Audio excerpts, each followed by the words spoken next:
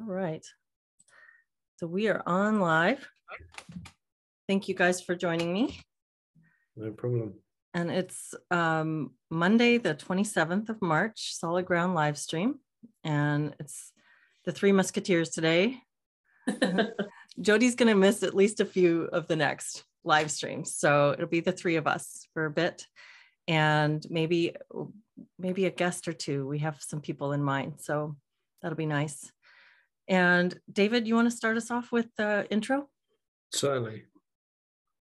So, Solid Ground is a peer support community for anyone concerned about the imposition of critical social justice, CSJ, aka woke, and or COVID mandates in their workplace, university, children's school, or community. We offer weekly online peer support groups in which members share ideas, thoughts, and support for how to navigate the impact of these ideologies and answer the question, where do we go from here? You can join one of our groups for only $5 per month. To find out how to join our community, please visit solidgroundsupport.com. And please note that Solid Ground does not provide psychotherapy or legal advice, and nothing we do should be construed as such. Awesome. Thanks. I don't know what you guys are doing whilst I've got that Word document up. You could be doing Well, I know at least the first time when you said pounds instead of dollars, I like sort of chuckled, and then I caught Jennifer's face at that same moment, and I saw her make that same response. And so ever since then, every time you get to the money part, I'm like, yeah, there's like this child in me that's kind of giggling. I don't know why that's so funny. Yeah, okay. Just in general, David, when you read it, there's something about the way you read it that's really cute, and I can't help it.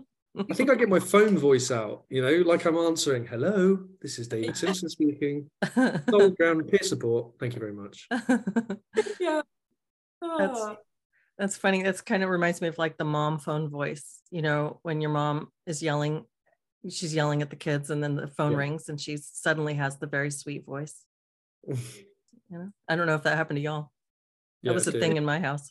I think it was also when my mum knew the neighbours were listening or something like that out in the garden. Get back over here. Oh, yeah, it's lovely out here today, isn't it? Yeah. The neighbours are watching us. Yeah. The I'm being observed voice. Yeah, exactly. Yeah. So it was a really good conversation that we had the other day, David. Thank you for joining me for that. Thank you for hosting. Really yeah. Oh, yeah, absolutely. Super fun. And I thought we sort of like veered into some conversation right at the end, which was off topic and felt like it merited a lot more exploration. And it's something that's been a buzz for a while. I mean, I think maybe for a really long while, but lately I keep hearing so much about there's this masculine feminine tension that's going on in these cultural conversations. And I don't think we could do it justice in one live stream or even 10, but it seems like it merits some exploration, that topic. And then there was the events from just this past weekend in New Zealand, where Kelly J. Keane showed up to do a Let Women Speak rally and was mobbed and harassed and attacked by counter protesters or protesters of the rally. And it's just been, I've been on Twitter. I'm kind of still new to Twitter and I don't love it really, but it's interesting. I don't know what I think about it. There's a lot of, it's like everything in sound bites. So people can't really flesh out full ideas, and you end up kind of getting the worst of things, I think, because you get these simple little tidbits of ideas. But the whole, and I just want to use this old phrase from, what was it, like the 80s, the battle of the sexes. It feels like we're reliving that right now. And I don't know, what do you guys think about all this? And what are your initial thoughts? Jen, do you want to go first? Huh? Do you want to go first? I was really upset about Kelly getting attacked, for a number of different reasons. Number one, I really believe strongly in free speech.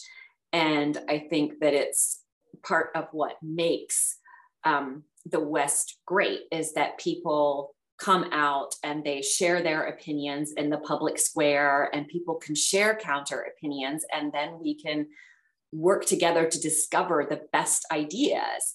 And for her to be silenced in and of itself is really discouraging to me. But it is also, when I saw some of the footage from it, the level of rage and violence was really surprising to me. I saw these guys, not trans guys, just kind of bulky looking, strong, young, healthy guys screaming in a state of rage and grabbing these metal gates and moving them so that they could surge forward onto the stage. And I find that astonishing. I mean, guys are attacking women now. Since when in our society is that okay? It's really shocking. Yeah, and you even see sort of clips of there was a woman who was attacked, I think, in America by some Antifa members, and funnily enough, all of the Antifa members that were in the footage were men, and you just sort of thought, you've completely lost your mind if you think that that's suddenly acceptable. But you've obviously got something. There's some sort of, I don't know, community group sanctioned idea that we've suddenly forgotten about. Those things that we knew about till about 5 minutes ago, those common ideas about what you should, how you should act, how you shouldn't act, have been completely dispensed with in the name of something greater, or maybe even it's just an opportunity for people to channel their rage, apparently in a way that's completely unwieldy and not. There's nothing holding it back. Almost, that's what it feels like. It's like I've got an opportunity here to do something that I will have no repercussions for. Apparently, that's what it feels like. And you think, well, if you give people that opportunity, then the dark parts of them will come out. Yeah, I think that's a good point you're making about how something has shifted. There's been a change. Like there was a cultural expectation and limitation on some behavior that seems to have gone right out the window. And it's like the rules are all, up in the air, up for rediscussion now. And even just saying that, it's like, what were the rules? What was that? I don't even know where to jump into this topic because it's so big, but the idea that women have fear of men because of men's bad behavior, because of men's dangerous potential, right? There's this is, it's age old. It's as old as human interaction, that men have a greater capacity for violence and for, taking what they want and using women's bodies, abusing, blah, blah, blah. So this is true, right? This is the roots of some of the feminist movement, is women wanting to stand up for themselves. But there's also this way that I think healthy masculine behaviors have been suppressed for a long time. And we see men voicing this hatred and resentment towards women and feeling like they've been sidelined from cultural engagement because ordinary expressions of masculinity are being demonized and rejected.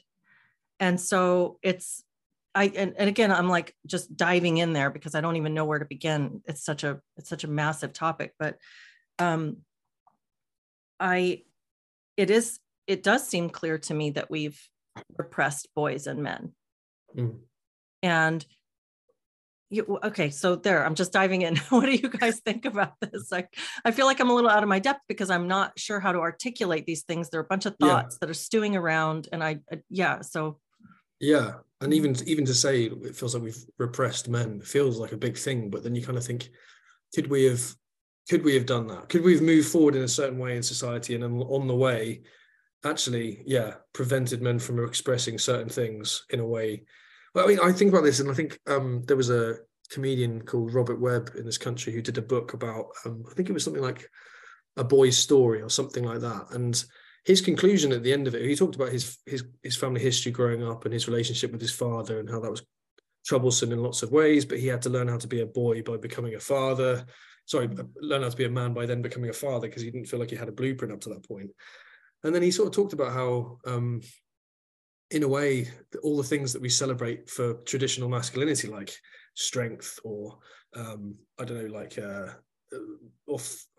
maybe having kind of a level of decisiveness or clear individualism or something like that. He says all of those things can be adopted by a woman as well. So there's actually no room for that masculine. And he sort of bizarrely seemed to conclude that therefore there wasn't really much to celebrate for masculinity. We should just celebrate it for both sexes. And I thought, but it's just how much is that what society has assumed for a few years now? It's just that we won't point out the differences between sexes, because ultimately that feels like we're just playing down the capacity of women to do the same things. And it's like, we can celebrate women's ability to do those things, to be those things, to have those attributes, personality characteristics, all those sorts of things, but also not denigrate the idea that on the whole, men also have a little bit more. And there's an energy or a culture that's there, that's sort of being ignored. I don't know if that makes sense.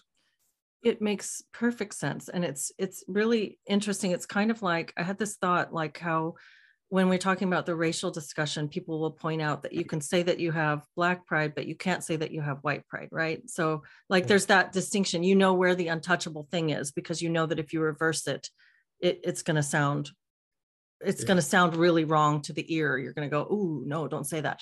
Well, it's kind of the same with the feminine and the masculine, because you can say girl power, but you can't say boy. Who says boy power, and you can write girl power all over t-shirts and be, proud of being a girl, but you can't do that really the other way. And as I've got 4 kids, I have 2 daughters and 2 sons. I raised my 2 daughters. They're in their 20s now. And I'm raising 2 sons. They're 9 and 11 right now. And I didn't notice until I was a mother of boys how some of these things play out. And I mean, I have a lot of thoughts about this, but they're more anecdotal and more observational. It's not like I have a bunch of statistics at my fingers for this, but I do have the sense that there are some impulses, for instance, that I've noticed observing young boys play. There's a destructive impulse. And I've learned to appreciate that, because it wasn't something that, like with watching girls play, you see a lot of the creative impulse.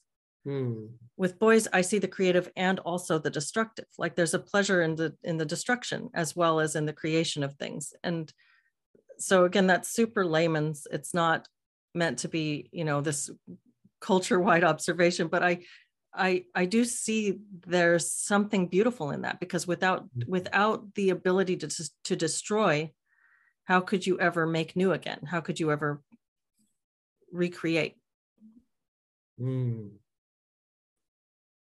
That's so true.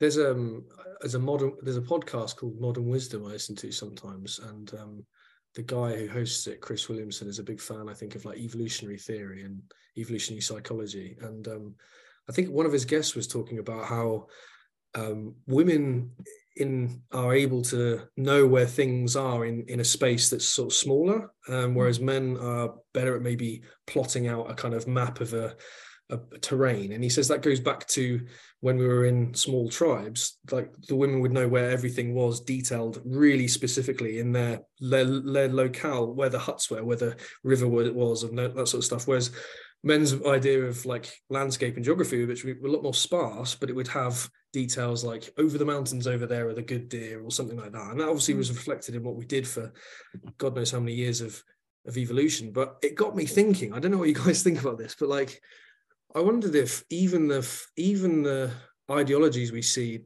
inspired by Marxism are kind of about redistribution or how resources are distributed. And I remember thinking to myself, maybe that's quite a feminine thing. Like if the hunt, the spoils of the hunt come back, it's maybe up to the village who gets what distributed to them. And maybe it's the fairness and equality thing that's being thought about in those who are in the tribe, who are in the village. Whereas the men are more interested in ongoing competition to kind of, we got this many deer last week, so maybe we're going to go get some more. Maybe that's an inherently masculine thing to kind of keep going, well, we could do better, we can do more, because ultimately maybe the women in the tribe are not interested in more, they're just interested in whatever comes back to them because they weren't as involved in the hunt. So yeah, I don't know, I got on a trail of thought with that. So more like the management of resources is the more, exactly, as the representation of the feminine. Okay. That's interesting. You know, I think one of the things that makes this whole conversation, and so many of the conversations we're having on a cultural level right now, really fraught, is that there's this desperate desire to sort of turn things into labels and distinct categories, when the reality is that it's all very messy and it's all very blended and overlapped. And so, as you were saying, you know, when you're talking about the writer or the gentleman you were referencing earlier, saying all women can women can have all these same traits. Well, it's true. Like we have extremes on both. We have people that fit all levels of the character distribution. So nothing is so distinct and tidy, but it does make sense to sort of talk about broad descriptors as well, you know?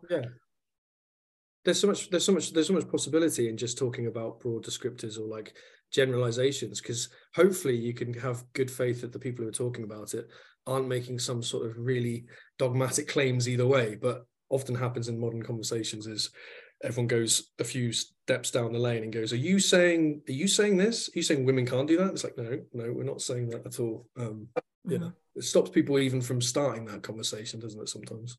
Yeah, absolutely. I think people are too afraid of you know, having to make all those disclaimers and not having made the disclaimers thoroughly enough, so they get the backlash. But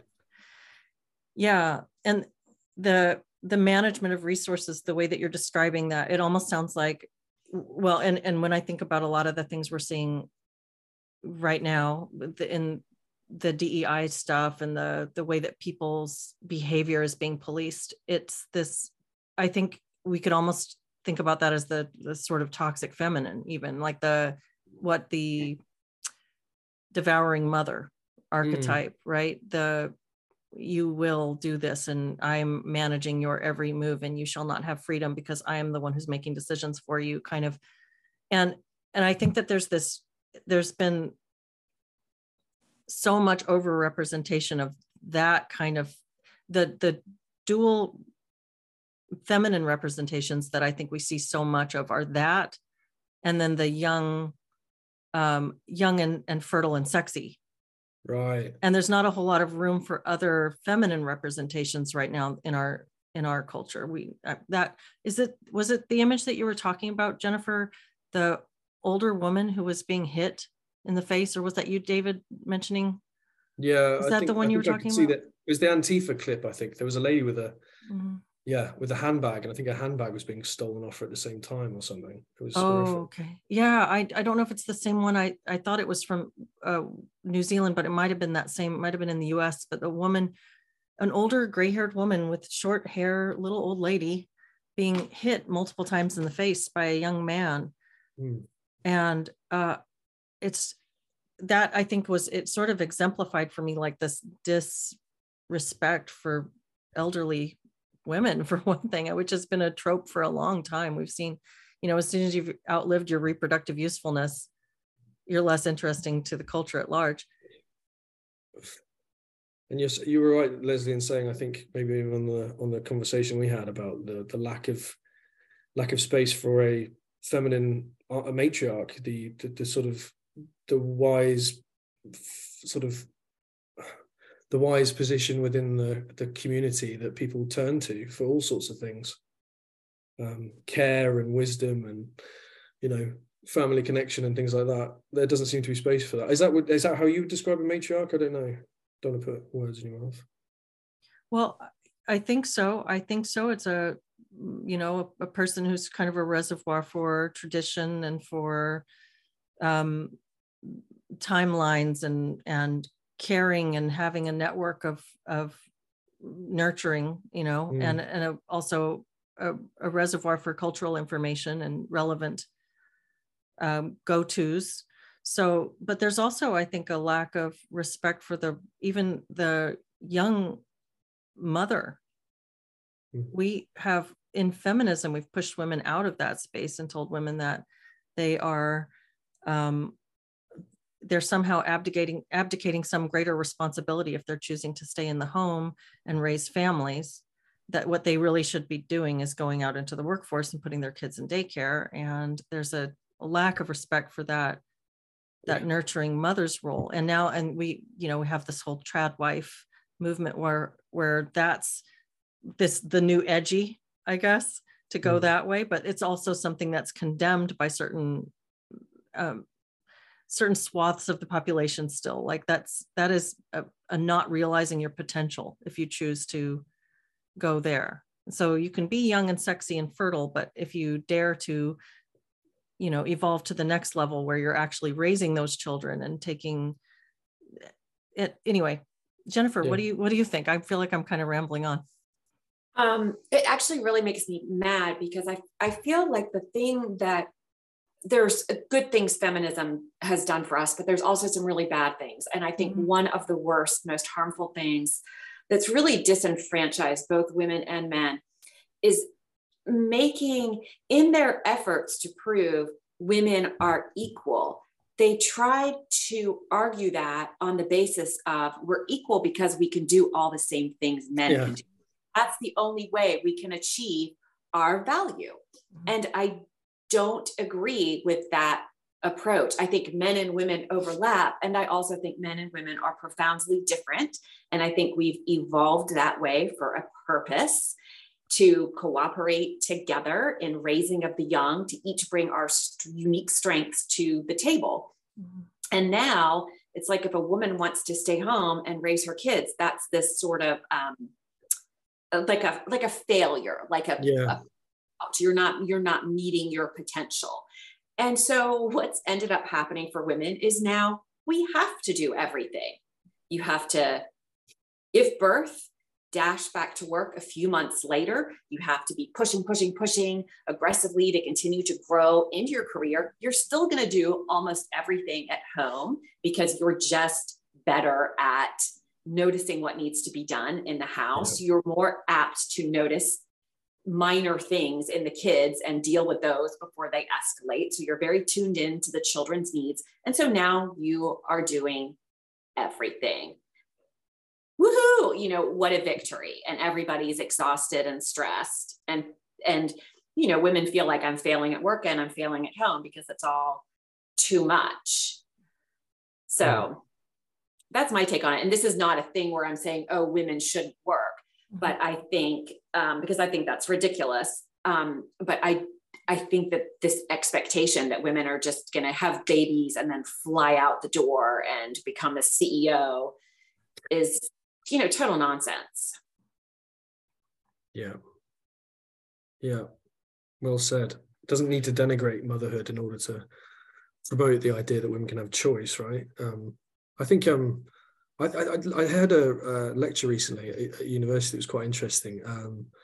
They talked about child development and language development. And have you heard of the term motherese before? The kind of like the way that mums speak to infants in a sort of like, hello, how are you? Blah, blah, blah, blah, blah, really sort of up and down kind of intonation and pitch and things to kind of really grab the attention of the child. Well, apparently men tend to speak less with this up and down, but a bit more straight, probably because we're not as tuned in, generalizing if a little bit, not maybe as tuned in to what could grab the kid's attention. But this lecturer actually made the point that this fact that you're kind of speaking above the infant's in like level already, linguistic ability at that point, actually helps to form, I think, probably an expansion in language acquisition and it helps the brain to be more plastic, apparently. I don't know if there's like a fatherese or whatever that would be, but it sort of sounds like, in a weird way,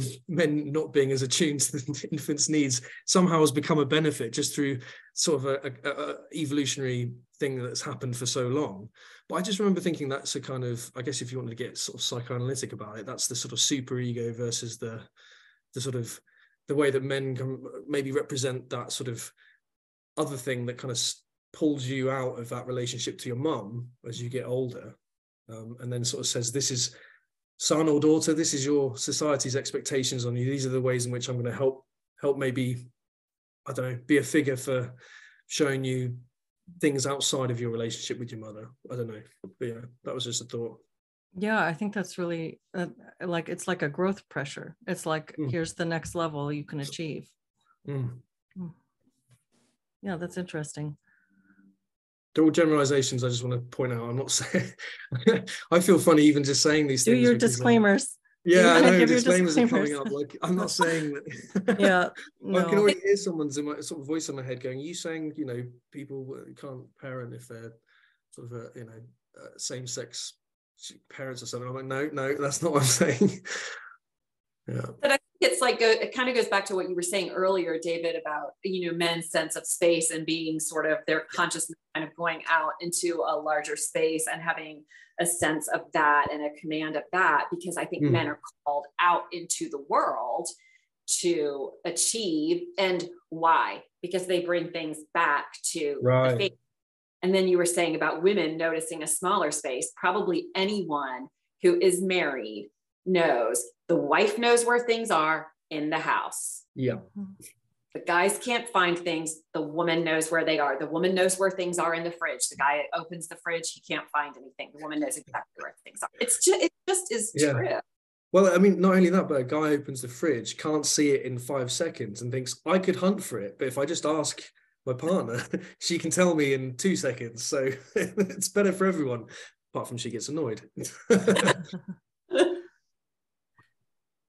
My 24-year-old daughter brought me her textbook from her women's studies course recently. She finished school several years ago. She graduated, I think, when she was about 20, but she still had this book from a college course that she took. And she has been sort of, she had to really deprogram herself after college. So I think that's how she would probably describe it too. I don't think I'm putting words in her mouth when I say that. She felt like she was taught through her postmodernism, like philosophy, women's studies kind of courses that she was taking, to really fear, distrust, and dislike men. And at the same time, fear, distrust, and dislike being a woman because of the vulnerability. So this was really, we had a couple of conversations around this, and it sort of harkened back to a psychology of gender course I took when I was in college, which was a little bit better, a little more subtle than what it sounds like she received. But I've wondered about all the difficulties we're having culturally around gender at this point right now. And it's like what you said earlier, David, about how things that we understood previously, like you said, like 5 minutes ago, we understood certain things, and now they've all just been thrown away, and we're sort of rewriting everything. And again, this is sort of like a thought jumble, because I'm just like word vomiting right now. It's just a bunch of thoughts. But I remember the first time I heard the phrase gender is a social construct was in a mother's group, an online moms group, when my younger son, who's now 9, was a baby, or I think he was maybe like a year old. And one of the moms in this group said, gender is a social construct. And all these other moms kind of chimed in to say, yes, that's so true. And they were all talking about how they're raising their children gender neutral, and they're not trying to, they don't want to impose masculine or feminine sort of expectations on their children.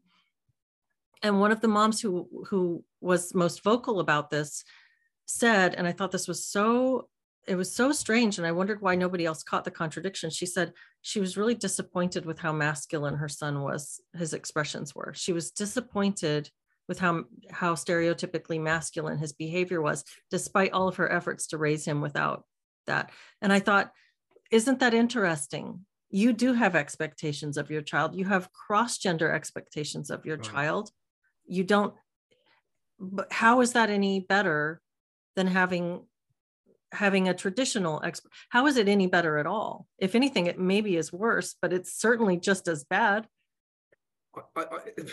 Do you know what? It's so funny. I'm just saying this because like I'm doing a project at the minute, which is involving these systemic ideas, they're called, like, yeah. And I'm trying to apply it to different sort of situations to understand things in real life that can be understood through a systemic lens. Don't worry, I'm not talking about systemic racism necessarily, but like there's one idea about it called the double bind, which is, have you heard of that? Where you kind of like a mum can say something to their child like "I love you," and yet their behaviors seem to be that they turn away. It's like where two things like you're damned if you do and you're damned if you don't. Yeah, exactly. And honestly, like the way that they talk about this systemic researchers, they talk about it and they really do say that this is one of the big ingredients to like psychological distress and, you know, blueprinting maladaptive frameworks, if you like, inside a person early on in their life. And you just think that's what you're talking about, Leslie. These inherent contradictions that seem to be going into some of these ideologies about all sorts of things, including gender. They are like a double bind, because it's kind of like, yeah, you be who you want to be. We love you, whoever you are. Go and express yourself. But actually, we would like you to be, you know, not too masculine, or maybe even if you're a female, be more masculine, or, you know. And it's kind of like, I think, how many kids are just kind of going, well, what the frig do you want from him? You know?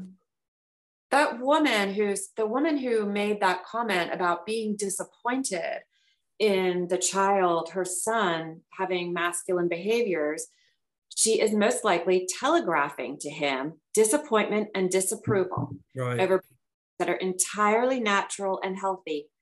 And kids sense these things, even if they don't yet know consciously, and they don't know how to articulate it and language it. But her poor kid knows, Mom disapproves of me, and she disapproves of me. I'm most actively engaged and most actively myself. That is the Freudian concept of the castrating mother right there. Right. It makes me so sad, and it makes me just want to scoop that child up and rescue him, because that is just so vile. But I think there's a lot of that now. It's interesting, because it's like a lot of modern day feminists, they dislike masculinity in men, and they want to decrease it in men. But at the same time, you know, they're really pressed about women entering typically male fields. You know, there's not enough women in STEM. There's not enough women in STEM. I mean, who cares? And they've shown that in more egalitarian societies, men tend to go for their typical careers, and women tend to go more for careers that engage around caretaking and people, because men are more interested in things. As a rule, women tend to be more interested in people. And the more egalitarian a society is, the more women go for what their natural interests are. Right. So, you know, this idea of we want to raise our kids without gender expectations. Okay, but where do you think those expectations come from? They come from a pattern of observations over centuries, because men and women do behave differently. And I'm sure you saw that when you went from raising girls to raising boys, how different they are along those developmental stages. Yeah, I mean, there were quite a few differences, a lot of similarities also. I mean, all of my kids have been really creative, good readers, good with language, good with, well, actually my youngest is not that great a reader, but I won't tell him that. But they, you know, appreciate beauty. They're wonderful kids. My boys are sweet and sensitive and loving, but they're also they have so much more and different energy. And there's that destructive factor, and just, you know, there's I could sit here and break it down according to stereotypes in a way that anybody would go, okay, yeah, I can see. But, you know, it's also just an anecdote, because it's just one family. It's just my experience. But I do see differences that I would have when I was young, and I was more sort of, I guess I sort of had that automatic adoption of a lot of the feminist ways of thinking.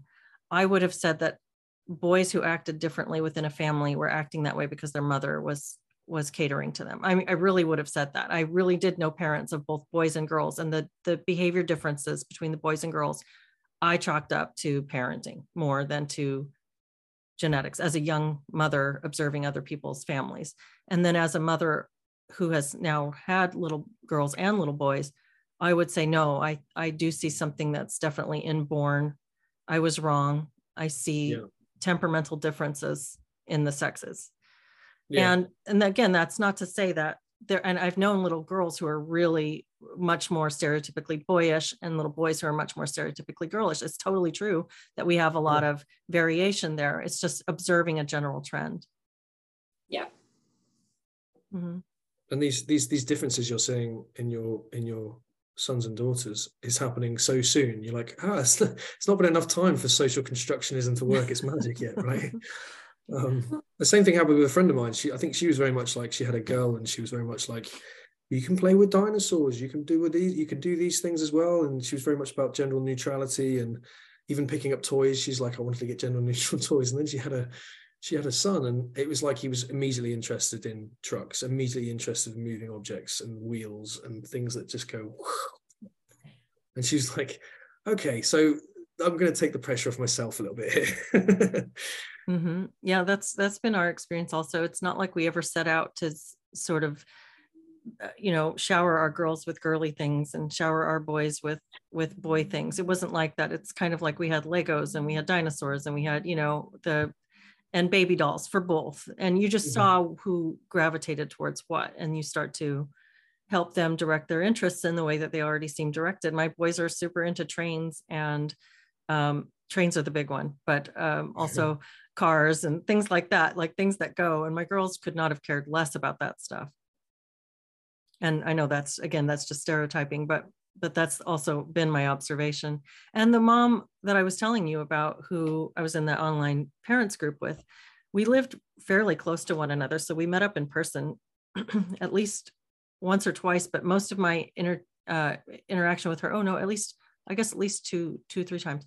But most of my interaction with her was online, and I would see what she would post on her Instagram and on Facebook and stuff. And she ended up having 2 sons. And I left social media a couple of years ago, so I totally lost track. But by the time her kids were like, I don't know, 5 and 7 or something, she was a great seamstress. But these little boys had long hair with pigtails. And my boys have always had long hair. If they want their hair long, they can have it long. I don't care.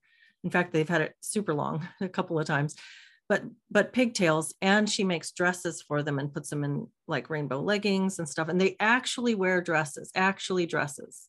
And this is the mom who was disappointed with how masculine her kids were. And I thought, what is going on here? This is really an interesting phenomenon I'm just describing one person, but I wonder how much of this cultural pressure there is to, make your kids be something different. I also had another friend, she was a friend of a friend, but she claimed that her son was gender fluid and called him they from the time he was like 5 years old. And this was for all I could see, just was a totally normal kid. And this was something that was an expectation placed by the mother. And so you have to wonder when people say we're not teaching women to hate men, I'm like, well, I think that maybe we kind of are. Sorry, when you said friend of a friend, I looked down at Jen and I thought, not a friend of that Jennifer friend. Not that friend. I could see Jen's face. She was just like, oh. I just curl into a ball under a piece of furniture right now. I am really grateful that I grew up when I did, because I think they would have had me off to a gender clinic, because even though I always liked pretty clothes, I liked a lot of boy stuff, and some stuff that was super girly, I hated. So they would have thought, this is really a boy. I remember when I was around 6 years old, my next door neighbor had one of those baby dolls that's supposed to be like a real doll, and you fill it with liquid and it pees on you. Mm-hmm. And she gave it to me to hold, and it peed on me, which I did not like. So I punched it in the face, which made my neighbor burst into tears. But and I was obsessed with dinosaurs, and I played with trucks. But I am definitely very much a female. And it's so interesting to me that these people they're into such rigid gender norms. Well, if your female, child, your daughter is playing with trucks and likes sports, then they most likely are, at least non-binary, or they're trans. It's ridiculous because there is overlap between the sexes. Yeah, I think that's such a good point. And I've thought that too. I'm so glad that I grew up when I grew up, because I went through a phase of really wanting to be a boy. And I had got my mom to cut my hair off like my brother's hair. So it was really like boy short. And I would wear a ball cap, and I loved to catch sight of my shadow, because that's when I looked most like a boy, was in my shadow. I'd ride my bike and I would see my shadow, and I would feel like I looked like a boy. And that made me really happy.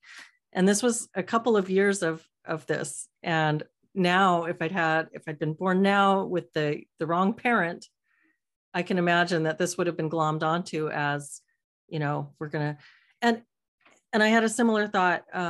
A couple of years ago, my older son told me he wished he was a girl. He was like 6. His best friend was a girl, and her mom was married to a woman. Some of our best friends, a lesbian couple with a daughter who's the same age as my son. We sort of lost contact with them a little bit over COVID, but before that, we were just like best buddies, and always, the kids would spend the night at each other's houses all the time. And there was lots of girl power talk, lots of girls can do anything. And it just seemed very innocuous to me. It seemed very normal and good and fine, until I heard my son say he wished he was a girl. And I asked him, well, why do you feel like that? And he started listing these things that girls could do. And I said, well, do you know that boys can do those things too? And it went away as quickly as it came. I mean, he didn't even have a phase. He just had a night where he brought this up, and we talked about it one night. And the next day it was back to not even thinking about being a girl or a boy.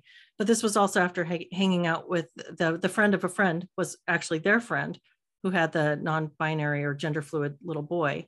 And so there was a lot of that gender talk going on.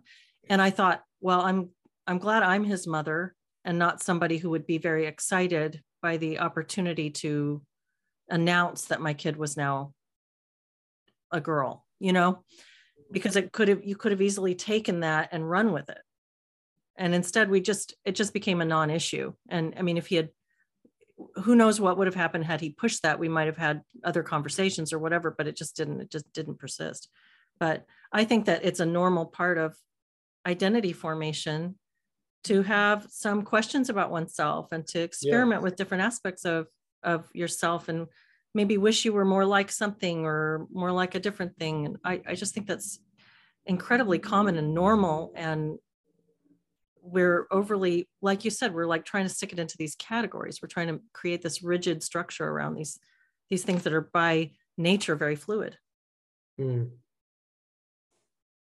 Does that mean that you had one conversation with him in the evening, or you said something like an evening, about how actually boys can do these things as well, and actually boys can do these things, and then that was kind of enough to hear mummy sort of say, actually, there's lots of good reasons to be a masculine boy as well, or something like that, and that was enough? Was that enough then to sort of go, okay, I don't need to worry too much then, or I'm not as fixated on this for some reason? Yes, absolutely. It was. And because I think that at that age, it's kind of unusual for kids to focus in on the self so much. They're not at that identity crisis stage yet, where they're supposed to be hyper focused on self and what that's all about. I think that there's moments of potential like susceptibility to that. And that would have been one of those where we could have, if I had wanted to push there, we could have probed, and he could have ended up exploring that a lot. But I think what's really healthy for kids who are just exploring the world and each other and themselves is to focus more outwardly and more on what you're doing rather than what you're being in the first place. And so I certainly didn't want to encourage neuroticism and rumination and over exploration of identity in a 6-year-old. So it's kind of like a non-issue. Like you just are what you are, but what is it that you're wanting to do that you don't feel like you're able to do? And let's see if we can help you to do that, you know, whatever that might be. In a weird sort of way, you probably did facilitate more exploratory behavior than a kind of really left-leaning liberal mum might have done, because you kind of went, you know, have at it, you know, like try different things on, do think of yourself in different ways. You've got space and time to do that, rather than the panic that might overcome a left, really far left liberal parent who might go, oh God, little Timmy has just said he wants to be a girl now, and I've got to act on it, particularly if I'm going to tell my liberal friends about this, because they'll all be on my back encouraging me to do the same thing. Yeah. You know, what you said, Leslie, about like kids being interested in, you know, what's around them and what they're doing versus who they are, and how basically it's neuroticism when you're really young to be super self-preoccupied. And I was just thinking that I agree with that. And yet what they're doing in a lot of schools, you know, as early as kindergarten, telling kids the doctor's guessing what gender you are when you're born, and then having the kids say, telling the kids you can choose, and then tell us what your pronouns are. I mean, they're encouraging this kind of navel gazing, but in a very distorted way in young kids. And it's kind of like you're the center of the universe, and your identity and what you think of yourself is is the center of the universe, and kind of breeding narcissism as well as all neuroticism into young kids. Absolutely. I agree 100% with what you just said. I think that by asking kids to examine themselves and to not just, it's not an introspection that you're asking for. It's not like a deep guided introspection. What does it mean to be alive? What does it mean to have, you know, the connections that you have and the interests that you have? It's just, who am I and how do I fit into these categories? And what are my category options? And it's exactly that. It's exactly narcissism. It's exactly gazing into the mirror, and like Narcissus in the story, you know, you're just staring at self from such a young age, when that's not now. And it's been interesting. We homeschool, and we have a big group of friends because of homeschooling. We have a group of, there's like 5 or 6 core families, but several others that join us from time to time. And we're always very open. So we will meet new people and have new people that come in for a few months and then go back out or whatever. But we've had a core group of 5 or 6 of us that have been homeschooling together for about 3 years. And so my kids have grown, my boys have had the opportunity to grow with these kids.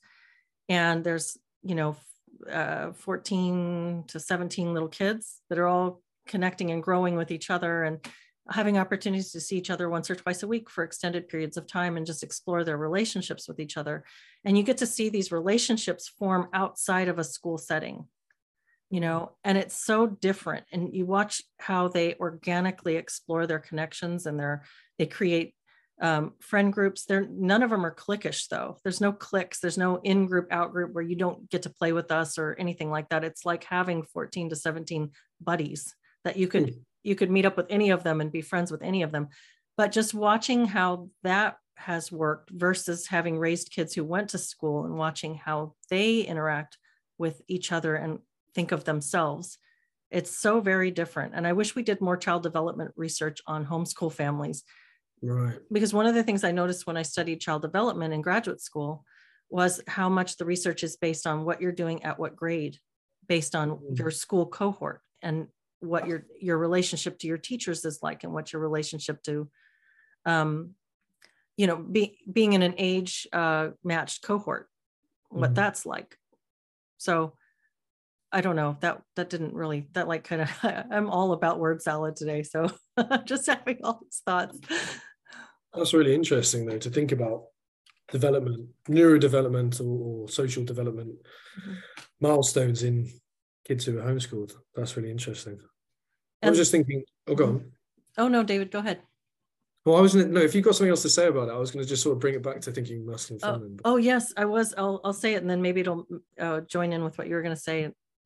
The boys and girls in this group, the masculine, feminine in the group. So there's about probably half and half-ish. Mm-hmm. And over the years, it's interesting because at first the boys and girls, like my son's best friend for a while was one of the little girls, and they were thick as thieves, and they would just run around together, and they couldn't wait to see each other. And that was his best friend. And we've watched as these kids have kind of split off. There's still a lot of overlap. The girls and boys play with each other, but the boys and girls definitely have their own interests and their different activities. The boys are running through the forest and building forts, and the girls want to grab a blanket and get out all their different dolls and all their creative stuff and play with that in the sun on the blanket. And it's really, it's so funny. We'll, as moms, we sit around and just kind of observe this, and how without being guided or pushed, they've been allowed to find their own expression, and they tend to go that way. Although it's not uncommon for there to be a boy playing with the girls, or vice versa, a girl playing with the boys. And like I said, they have games where there's total overlap, but it's interesting to observe. It's almost as if true egalitarianism is about freedom of choice rather than freedom of outcomes, isn't it? Yeah. I was gonna say about the whole masculine feminine thing, thinking about the narcissism of self-ID and the fact that kids growing up, if they only think about themselves and their relationship to, I guess it's like an analytical again, it's about the relationship to their mum, and how like someone who is stuck in this sense of which they are their universe, they don't want to share toys, they cry when they don't get things their way. Like you are someone, you're talking about someone who might be stuck in a developmental sense. I'm not saying they actually are 2 years old, but in some ways it's reminiscent of a 2-3-year-old. And it just made me think about bringing it back to the masculine, thinking, well, maybe it's the masculine presence a little bit that brings people out of that and says, no, identity isn't just about you. It's something you negotiate with the world around you. It's something that you have to understand is that you fit within a society, a community, and your identity is shapeable by those forces as well, not just narcissists staring into the puddle and thinking, oh, I want to be this way. Yeah, that's really interesting. And Jennifer, I know you have to go because you have your group. I had one thought as you were talking, David, and I'll say this, and it probably will be controversial, but I'll say,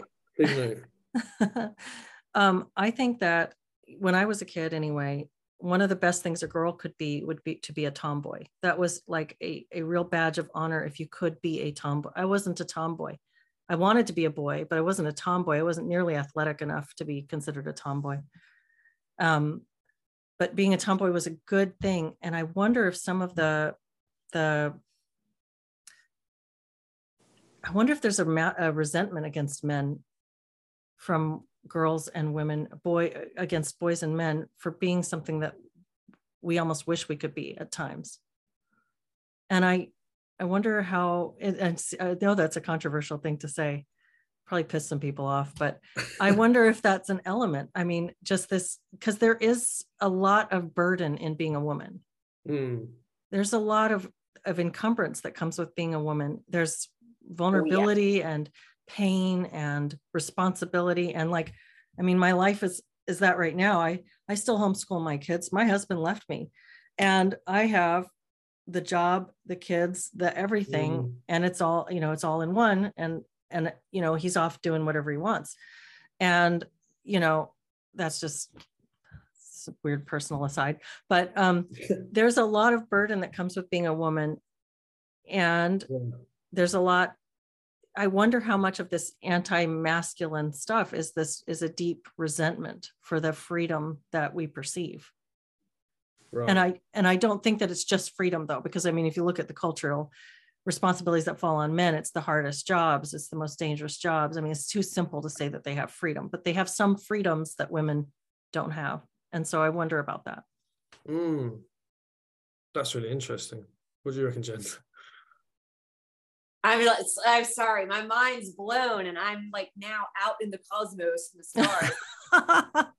When you said that, I just realized, I think that I have tried to deal with that by keeping myself like I've been straddling the fence. You know, like I'm kind of, you know, I didn't have my own kids. I'm lucky to have stepkids, but I feel like I've kind of tried to be a bit of both masculine and feminine and not get too stuck in one or the other, probably because I don't want an overload of what comes with either. Yeah. So I think that was my solution too, because either being a man or a woman comes with its own unique set of problems. So I think I've tried to choose androgyny. I've tried to select the best from both, you know, like I like the fashion, but I also like a lot of independence. So, yeah. Do you know what? I listened to Lionel Shriver on an Unheard live sort of discussion, and I was just thinking Lionel Shriver seems like it would be a really good example of like a woman who has a lot of masculine energy about her. She's very direct, or she's very straight talking. She's sort of like she can be quite glib sometimes, but sometimes it's part of her sense of humor, dry sense of humor. I don't know. I don't even know how to put it into words, but I'm just like, yeah, she's got a kind of masculine sensibility about her. Or like Camille Paglia as well. She seems to have a kind of masculine kind of, you know, sense to her.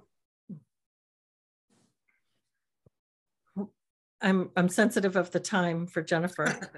I'm gonna run. I'm gonna go do group. Thank you. Oh yeah. For today.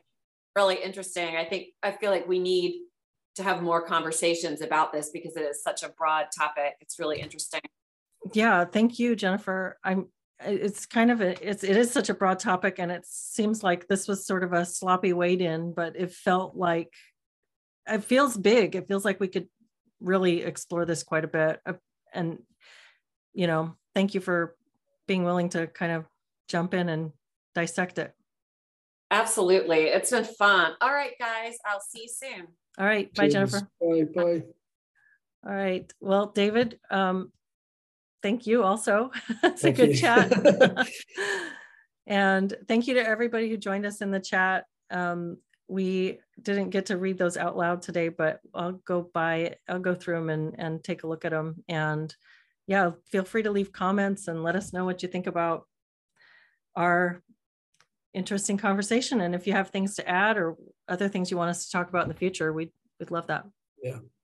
Yeah, sorry we weren't able to check in with the live comments, guys, but please put suggestions down and we'll maybe look at those topics another time. Yeah, absolutely. All right, thanks everyone. Bye.